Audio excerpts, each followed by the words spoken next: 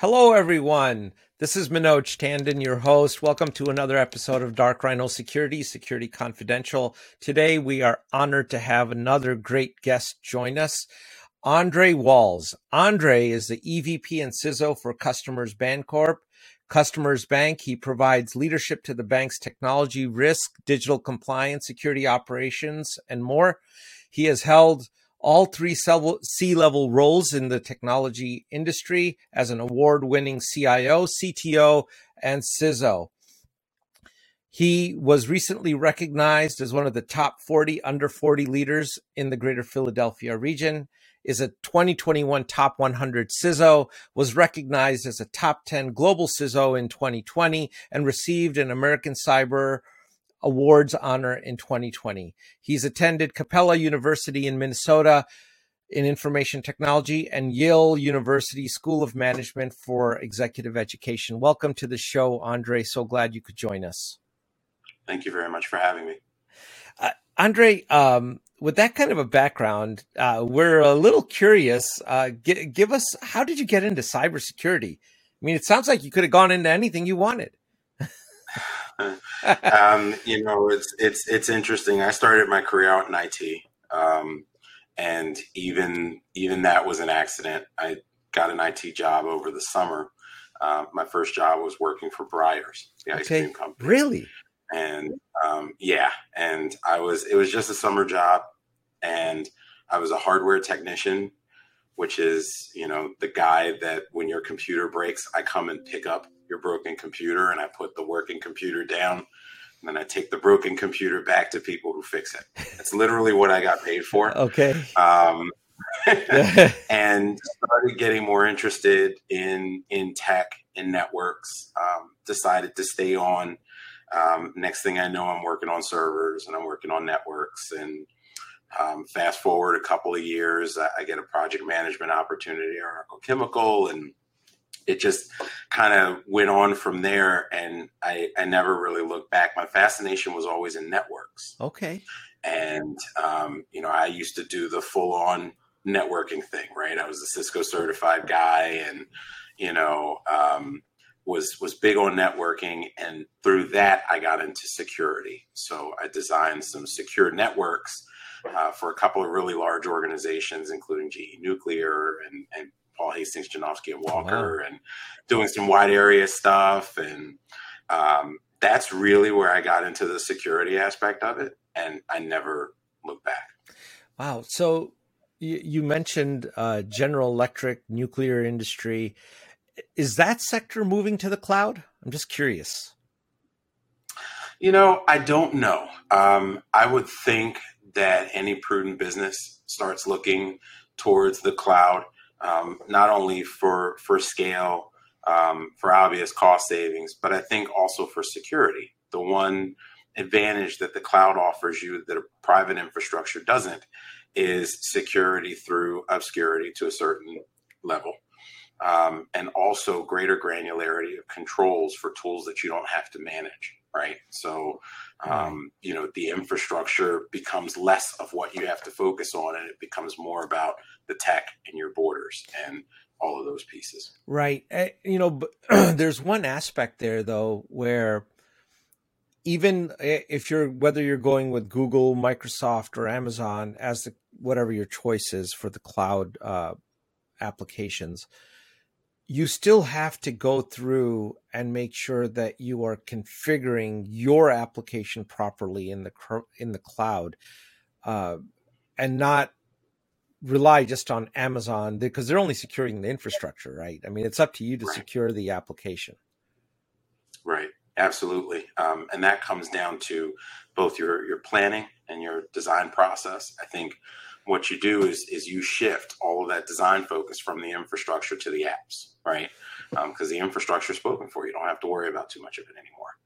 But now you start paying attention to the platforms, operating systems, all of your tools and tech. And to me, for a security practitioner, becomes a little bit easier because the application I know better than anything else, right? Or at least I should. And so you can take the opportunity to build out those controls that you need to secure the applications. And I think more importantly, the cloud gives you the ability to test it all too, right? Whereas, in a traditional infrastructure, you've got to duplicate the infrastructure in order to test. And here you are in a cloud environment. It's easy to be able to test your security controls. See, those are all great reasons if there's people listening that are on the fence about moving to the cloud. Although I'll say that from the analytics we've gathered, most people are cloud first companies in our audience that are going that way.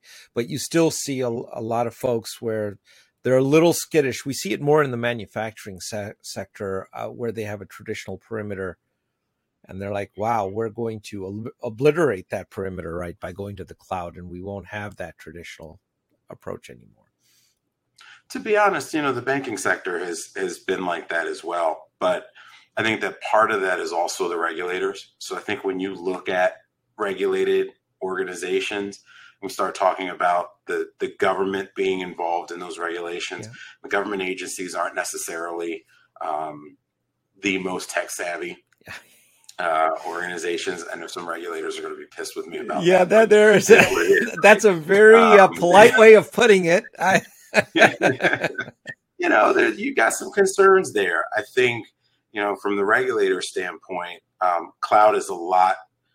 There's more for them to pay attention to. So whereas they might come into your shop and pay attention to everything that's in your shop, now they've got to look at your third parties. And to a certain standpoint, they've got to look at your third parties, right? Those fourth party relationships. And that's the one thing that the cloud does, I think, to regulators is it obfuscates the edges a little bit more. So It makes it more difficult for them to figure out where the boundaries are. But I can tell you in the region that I'm in, our regulators are a lot more progressive. They have a deeper pool of talent on the technology side, in my opinion. Okay.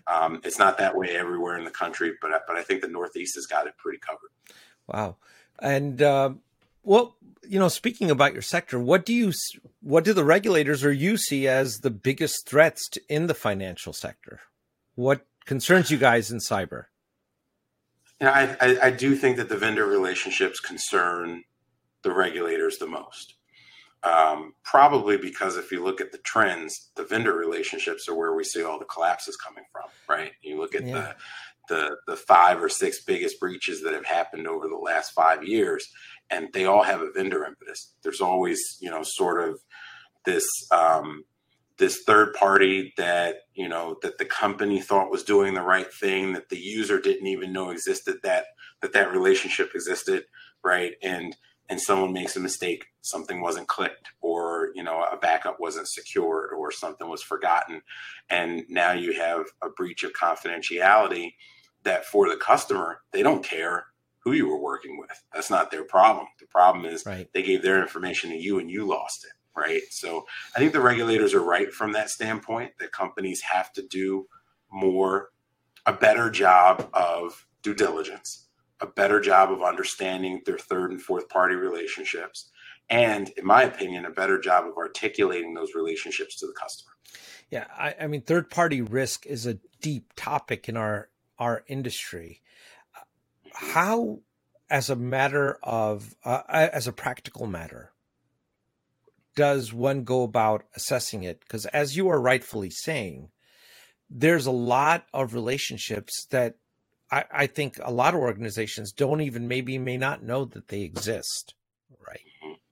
It is a problem. I think it starts, there's sort of 2 places where you have to start. When you're just beginning to work with a vendor, it's a lot easier because you can make it part of your vetting process, right? And you can build some really good controls in there, some questionnaires, you can do site visits, you can do all kinds of stuff to give you some clarity and some comfort in those vendors' operations, both from a security standpoint, perhaps depending on your industry, from a legal standpoint, definitely from a financial standpoint, because we can't understate the financial risk, right? You want to make sure that a company that you rely on to sell a service is going to be in business in 5 years. Right. So those risks are really important. you have to think about marketing risks, right? How do they, and this is one that we focus on, that a lot of companies, and I've found a lot of our peers don't. When you talk about your vendors from a material marketing risk, right? What processes do they have in place for whistleblowers? What processes do they have in place for sexual harassment? These are some of the things that come into play that can hurt your company. If you're telling your customers that, hey, we also use this service, and now that service is on the news, not because they had a breach, but because they had, some huge sexual harassment claim or some big news item that hurts your reputation. Reputation is everything in the digital age. And, those things are very important too. So I think when it's a new vendor, building out that program is easy. When it's an old vendor, I think that the time to strike is at contract renewal time, but also in between, even if you didn't build enough protections into existing contracts, you have the ability to sort of go back and tell those vendors, hey, we're going to check out some of your programs. We're going to scrutinize some of these things, or we might look to leave. And I think in a lot of cases, there is defensibility for companies that decide to cancel a contract because because they can demonstrate that the right protections haven't been put in place, regardless of the fact that those things were or were not in the original contract. So, that brings us to another interesting place. What do you do with vendors where they're providing core services? What you're saying makes a huge amount of sense. When you look at vendors that are doing one-off maintenance things, like your copy machine maintenance guy who may come in sporadically to update the firmware or the software on the copiers, or your HVAC guy that may update the firmware on the thermostats and things of that nature, they plug into your network. And a lot of those companies are really, really small. I mean, their definition of cybersecurity is, well, I got Symantec on there. That's all I need.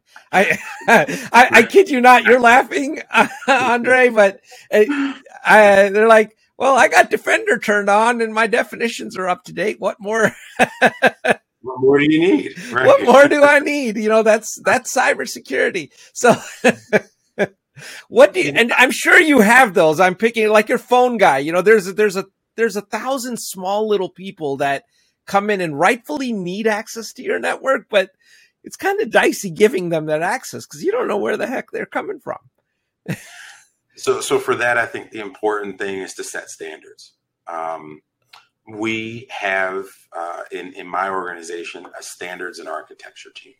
And their job is to develop standards both for in-house and for external.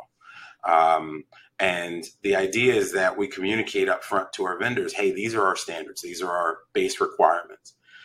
We trim it down based on the type of vendor. So for those smaller vendors that you're talking about, do we have as many requirements? No. We also, from a security profile standpoint, we isolate those companies' access more. And we also monitor and scrutinize the things that they do when they use their access more than we would some of those larger vendors. But by giving them those standards up front, they know what the expectations are, and you have good ways for them to be able to meet it. I do think while they are your vendors and they're not doing you any favors, right, because you're paying them for a service, right? I do think that there is something to be said about a partnership in security where you have the ability to provide your own security by partnering with them to strengthen their to strengthen their platforms, to strengthen their capabilities. And there's a value add to you for the time investment that you make doing that. That's a very good idea. Where we see potential issues is because those vendors are working with, a lot of those small guys are working with 1,000 different companies out there. And while you can extend your protections to them, they may be skittish about putting some of those controls on their laptops or devices simply because they're working with 1,000 other places and they don't know how those controls will affect that. And then there's a little bit of the big brother aspect. Mm-hmm. I don't know that there's a perfect solution for this. There isn't. But, no. But if they want your business and it's enough business, I think it's well justified. For sure. Right. What about, which brings to another topic, personal devices. I mean, we live in the more mobile age here, and I'm sure your employees have mobile devices that they are using at work, and they've become ubiquitous. How do you secure the BYOD environment, or do you guys have a strict policy against that, or how do you handle that? It is interesting, I think, because, from the corporate standpoint, there is a cost savings to be had by not having to have every user have two devices, right? Right. And, to a certain standpoint, there's also a productivity efficiency side of this too. Yes. Where, if it's a personal device that they're doing Facebook on, they're also going to see that email at 8:30, right? That might be critical.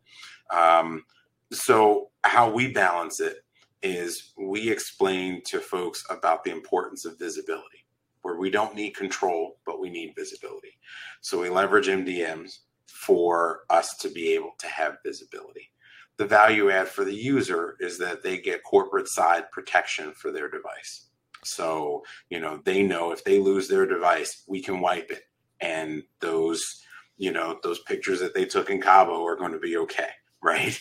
There are some advantages there to doing that. But I think it's about the conversation where you let your users know that the idea is not that you want to control their device. It's not that you want to have access to all of their personal information or even blur those lines. But that instead, in order to provide them with access to corporate data, you've got to make sure that their device is continuously okay.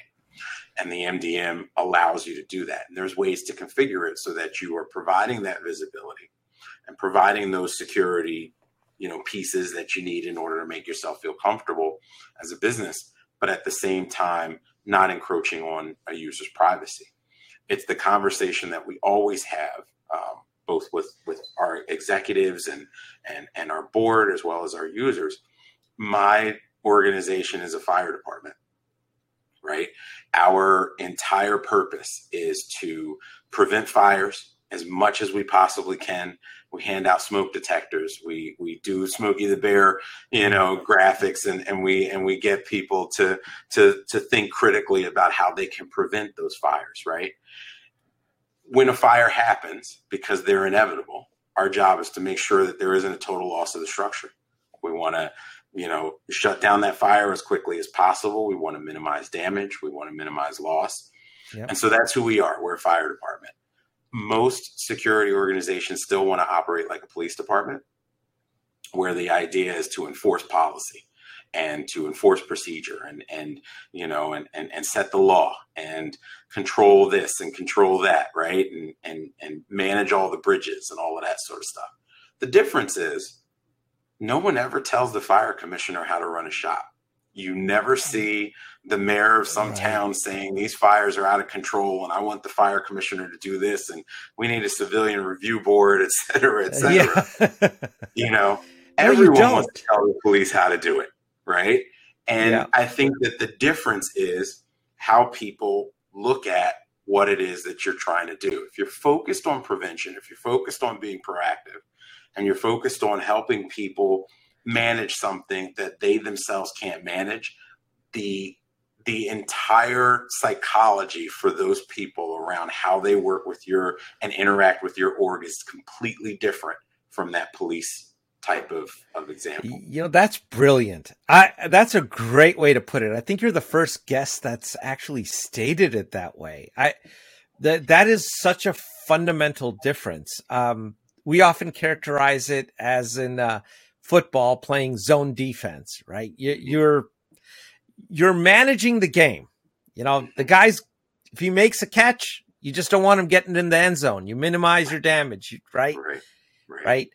But you're not there to police, and you're exactly right. That makes there's a fundamental shift in culture that will occur in that kind of an approach versus thou shall not. And there's a lot of thou shall not going on around out there. Mm-hmm. There really is.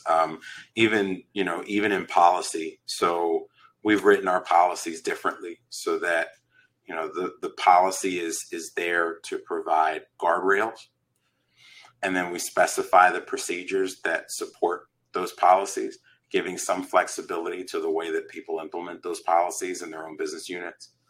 And we put the onus and responsibility back on the individual. Our job is not to police. Your job is to police yourself, but we're supposed to give you tools to make it easier and to simplify, how you secure those different things.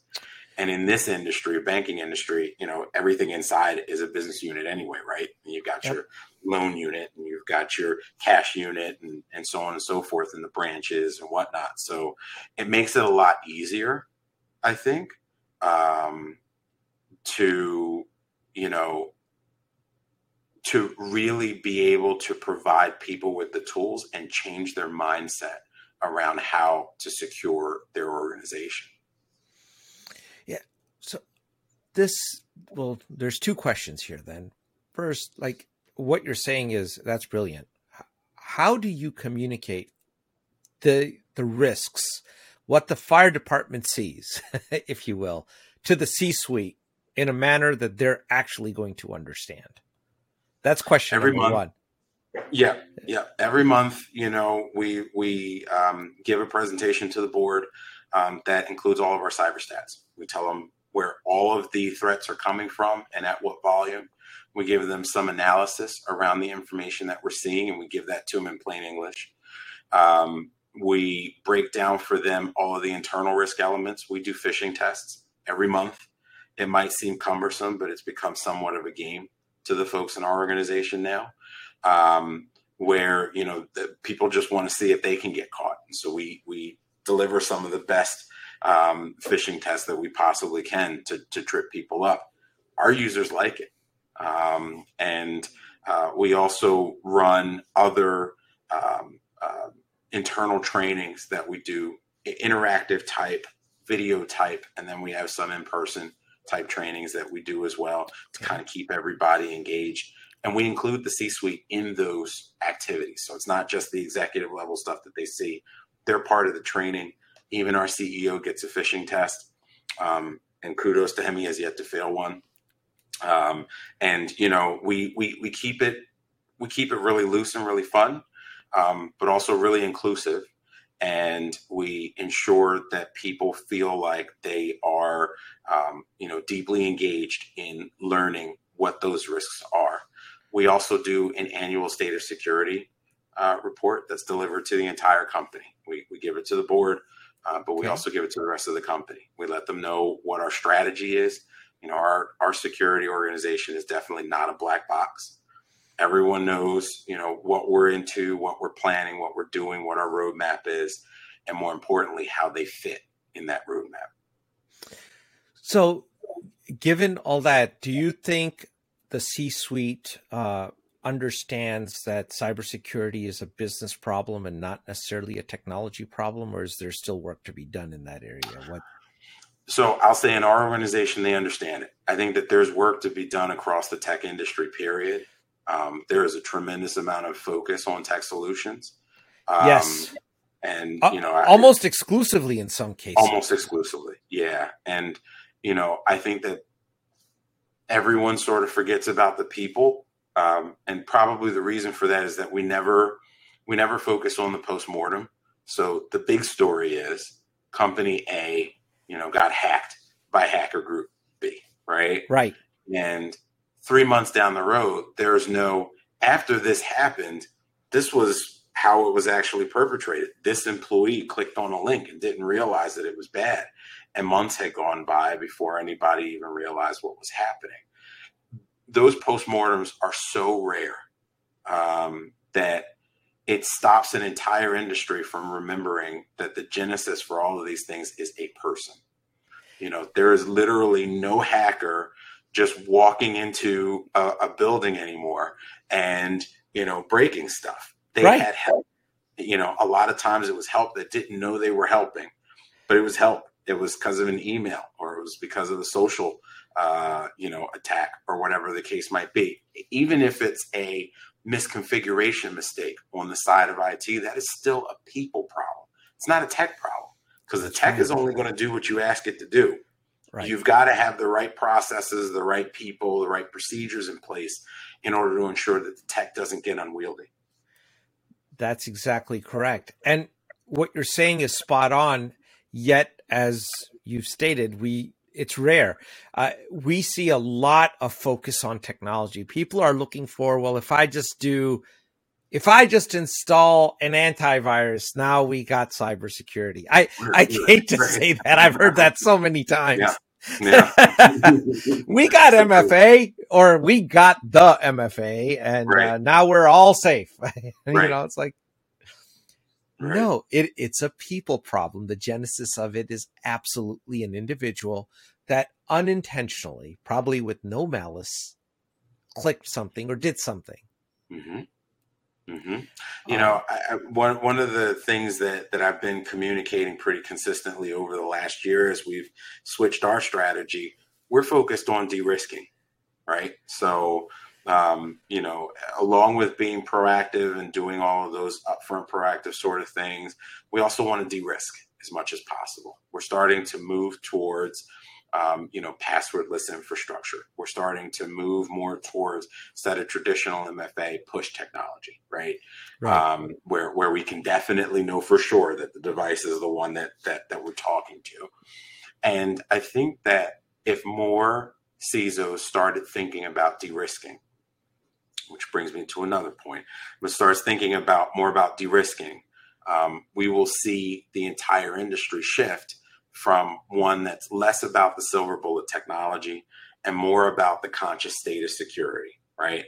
And how do we fold in all of those elements together? The tech should provide you with a certain level of enhancement so that the things that you can't do, from an economy of scale standpoint, where you don't want to have a security organization with, 50 engineers in it, because who can afford that? Or, being able to parlay that into, you've got all of your users involved in the security operation. It's not a black box. This is something that everybody is a part of, conversations that everyone feels comfortable having. And they're not tech-driven conversations. They're people and process-driven conversations. I think that once we start getting to that point, we'll see some improvement. And it's so you are proactively bringing your end users into your cybersecurity program, into de-risking. Okay. Mm-hmm. Yeah. In that, how give some, you've given a lot of ideas. I think people are the most underutilized assets in a company. From a cybersecurity perspective, they don't get brought in. A lot of times, if you talk to those users, they'll say, "Well, cybersecurity is a back office. It's some guy in a hoodie in the back room somewhere doing something." Right? How did you create that culture? How did you bring them in? It started 4.5 years ago when I came here. I came in the spring, and just a couple of months later, like around October, it was time for the Cybersecurity Awareness Month. And the bank has always had a program where, every week for 4 weeks, we put out different topics and got the users engaged in that effort. One of the things that I changed was changing the communication style to let people know that, hey, they're part of this team, right? Okay. So when folks ask me how big my security organization is, I tell them I think we have around 662 employees, somewhere in that neighborhood right now. And so however many employees we have, that's how many folks I have on my security team. Everyone's engaged, from our CEO to the person who mans the front desk, right?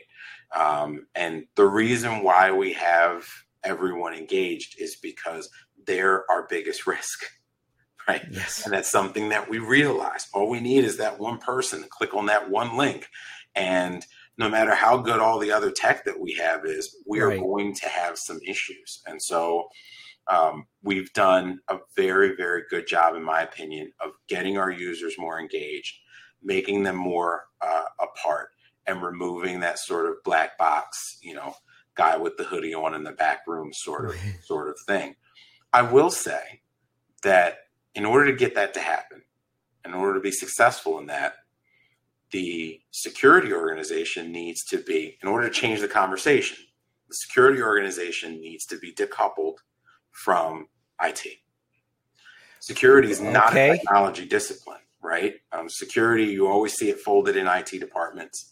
And I've never liked Yes, that. it is. I've never liked that. Even when I was a CIO, I always had my security person have, even if he was in my org, I had him have a dotted line to my boss, who was usually a chief operations officer or something like that. And the reason why I think that's important is because we're saying that security is a discipline, right? It's not about the technology. It's about the people. It's about those processes. When it's coupled with IT, it tends to take a back seat to IT's productivity needs. And IT is very much about running the engine, or in some cases, innovating the engine so that the business can run better, right? Enabling the engine, if you will. And so because the purpose is different, when you have security coupled with IT organizations, you end up with a security department that's focused just on the governance of IT, the governance of technology, and not the proactive support from a security standpoint of the entire organization. See, that's one of the best arguments I've heard for taking the CISO's office out from under the CIO. And before we started the show, I said we were not going to do anything controversial. And this has been one of those controversial things where we do get comments back. And I'm going to be curious to see what people have to say about this. Because we've gone on public record and said, as an organization, we believe that as a fundamental strategy, it's generally a good idea to have the CISO not report to the CIO and separate that out for all the reasons that you just mentioned, every one of them. You get into conflicts with, the CISO in some ways is a critique of the CIO saying, look, you guys are putting these things in and, you're creating some gaps that now we need to close. And that, depending on the culture of the organization, that discussion may not go over so well. Yeah, right? I mean, it's absolutely true. In this organization, our CIO, we have a chief administrative officer who's my peer and partner, and but I work very closely with our CIO as well.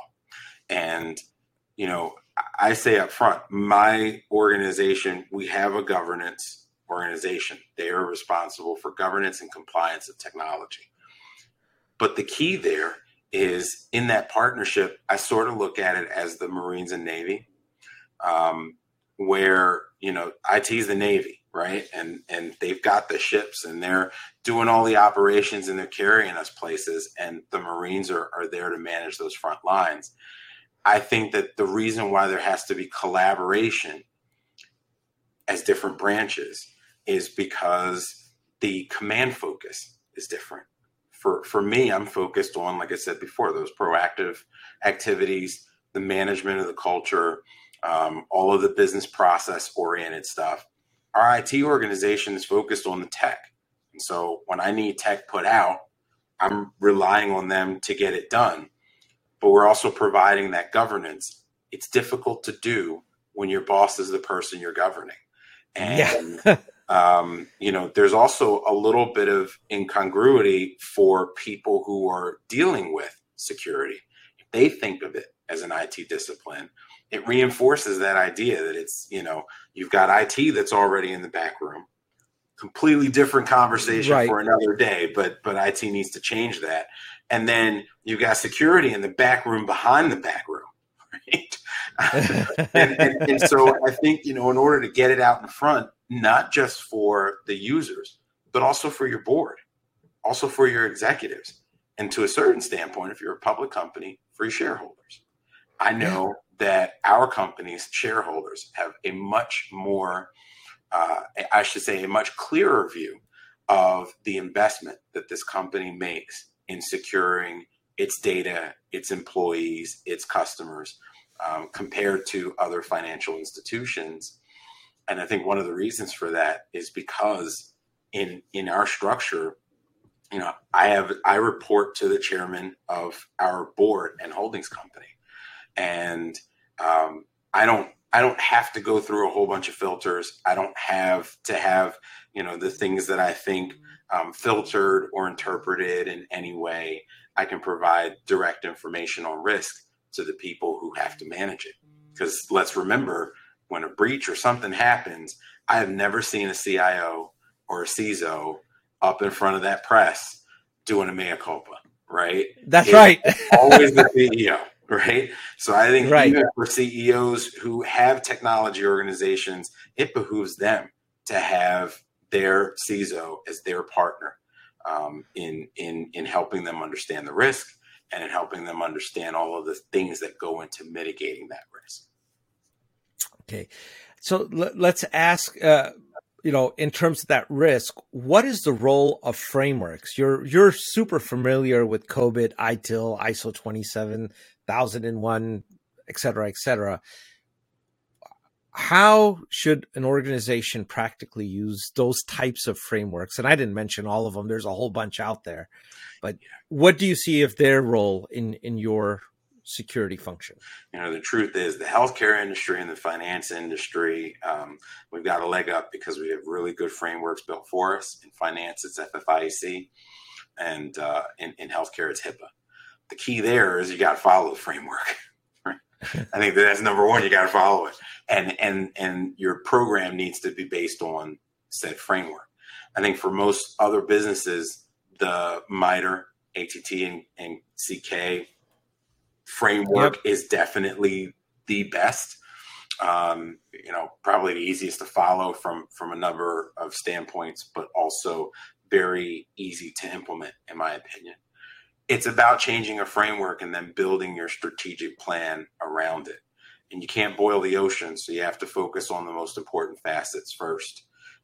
So I would say all of the things that focus on the folks, on the people in your organization, and being able to consistently monitor and have clear visibility across all areas. The controls that shut down shadow IT. And this goes back to that conversation about, the partnership with IT. One of the easiest things for security to be able to do is provide IT with feedback on usage. So a lot of times we call it work style here, where people have a work style. It's the flow that helps them do their job. When you have folks that find a certain tech doesn't fit their work style, what do? They find workarounds. That workaround might be exporting data into a spreadsheet, right? Which might not be as secure as the application itself. That workflow might be emailing people confidential stuff. And so from a security standpoint, being able to provide that governance and knowing what's in their work style, I think is also very, very important. I would focus from a framework standpoint on all of the internal things that ensure people are covered first, and then start paying attention to all the outside things. And that's just from a risk standpoint, because I think that we have a fairly strong confidence in the infrastructure these days, recognizing that the people are that one thing that continuously change, that we have to continuously manage and mitigate for. So, that's really, really good advice. When you look at these frameworks, I think part of what you're describing is a really a frictionless model, or as frictionless as you can have it be. And that's stemming from that fundamental concept that you're not the policeman, you're the fireman in the situation, right? Because you get like shadow IT, that's a big problem. And it's prevalent all across the industry.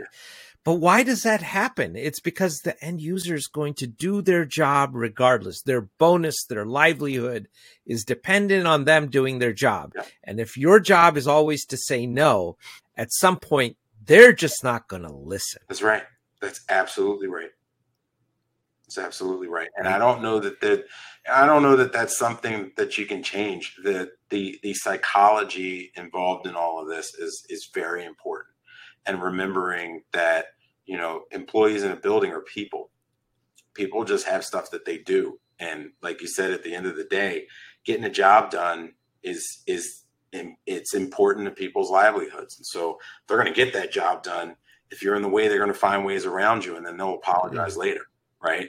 That's right. But no one ever fires a productive person for doing something they weren't supposed to do. You fire people who don't do what they're supposed to do. But when somebody is being productive and maybe using a system that they're not supposed to use, one of those common things that you see, I'm sorry, I'm going to call them out here, Box, right? Yeah. It's a file sharing app. And because of the way it's designed, it can completely get around your security controls, right? Unless you go and block the domain in and of itself, which we've had to do. And so, when users need to share files and it's too big for email, guess what? They're going to use Box. And now you've got to worry about the controls that they put around it because it's not federated with your AD. And you don't know if they have a great password on it. You don't even know that it exists. So when that person leaves, they continue to have information potentially or access, I should say, to information that they shouldn't have. And so, shadow IT is very, very dangerous. Implementing those frameworks with a people focus is extremely important to preventing and cutting down shadow IT. So I guess, you mentioned the term psychology, which often is not used in a cybersecurity conversation, and it really should be. What I have personally not seen a lot of discussions on when it comes to psychology is the motivations of the adversary. What drives a bad actor? In your years of doing this, what have you seen as motivations in those successful breaches or where they have compromised things? What are the bad guys? What are they thinking? It's changed. It's changed dramatically. I would even go as far as to say it's changed over the last 4 years. And to a certain standpoint, the pandemic changed it even more. It started out, back in the dial-up days,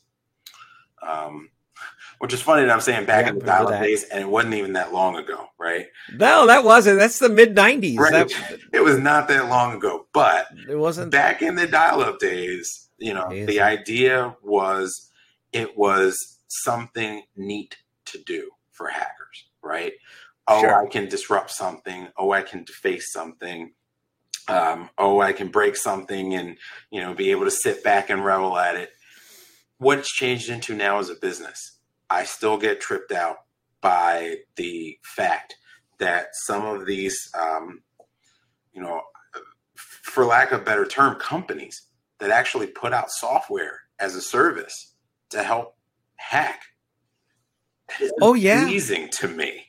Ransomware as a service, man. It's amazing. And they put out press releases, which is just, it's staggering. It's like, are you serious? You've got like a press corps and you're putting out press releases to announce that you've stolen some stuff and you're going to be publishing it. It has, and they have 800 customer service numbers. Yes. So you can dial them toll free. Customer service and the whole 9 yards. It is amazing to me.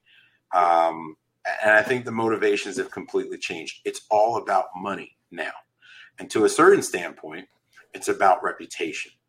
I think that there are some organizations out there that are still hacking for money, but their whole idea is to embarrass and hurt you as a company, especially the nation state actors who, when you see Russian and Belarusian organizations hitting the United States, it's because they want to embarrass those businesses and they want to embarrass those infrastructures. Sure. It's definitely changed over the past couple of years.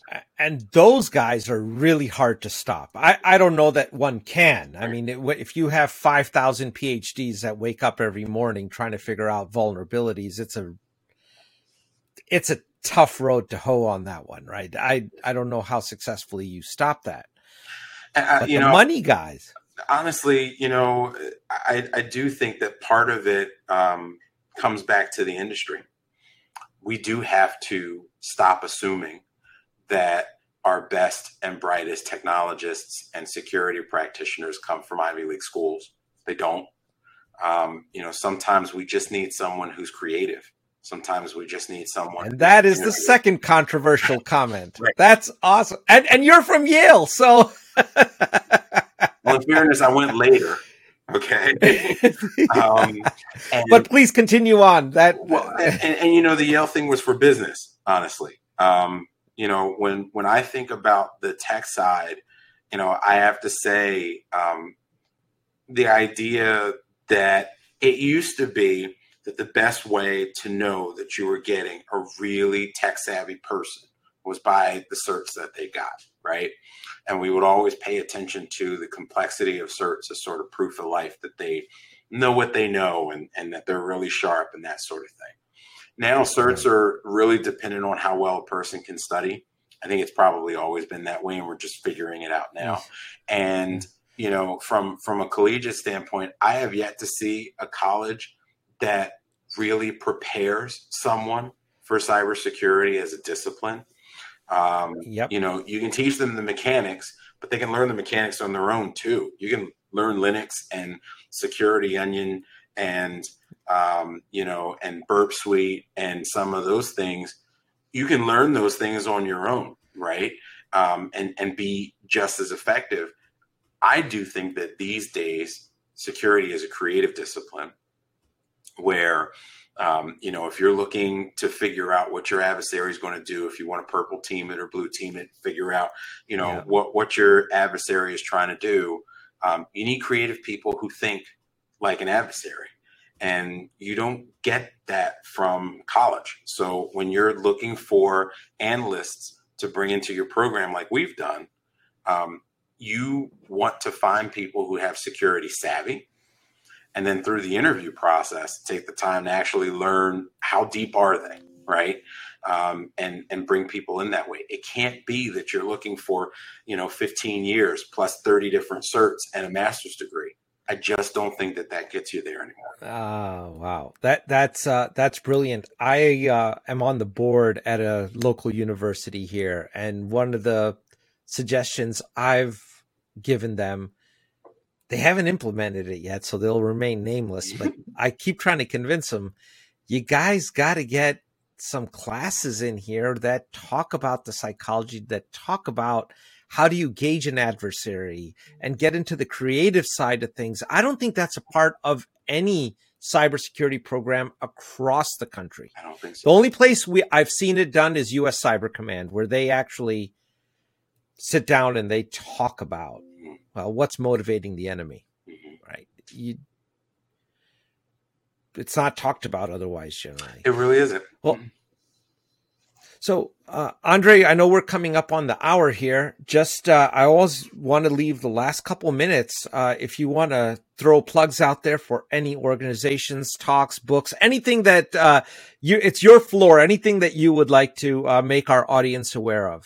Well, I'll tell you that I do think that it is very important for security organizations to build internship programs, to seek out, summer high school students. Some of these kids are really sharp. You might find diamonds in the rough. Definitely seeking out tech schools. When you do your internship program, don't just go for the top area colleges, right? Look in non-traditional sources so that you can find people who are savvy. Because I do think that the well-educated security practitioner is becoming less effective than the person who learned it, figured it out on their own, and is creative in their approaches to cybersecurity. I just think that that's true, and there needs to be some balance, right, between the two. And the other thing that I have to say is, from a diversity standpoint, we hear this all the time.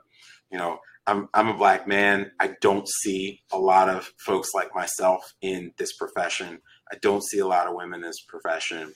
I think that by opening up our networks, it gives us more of an opportunity to see other people, right? And not just the folks in the circles that we're in. And so it's very important, again, with internships, co-ops, it gives you an opportunity as a leader to bring more resources into your org.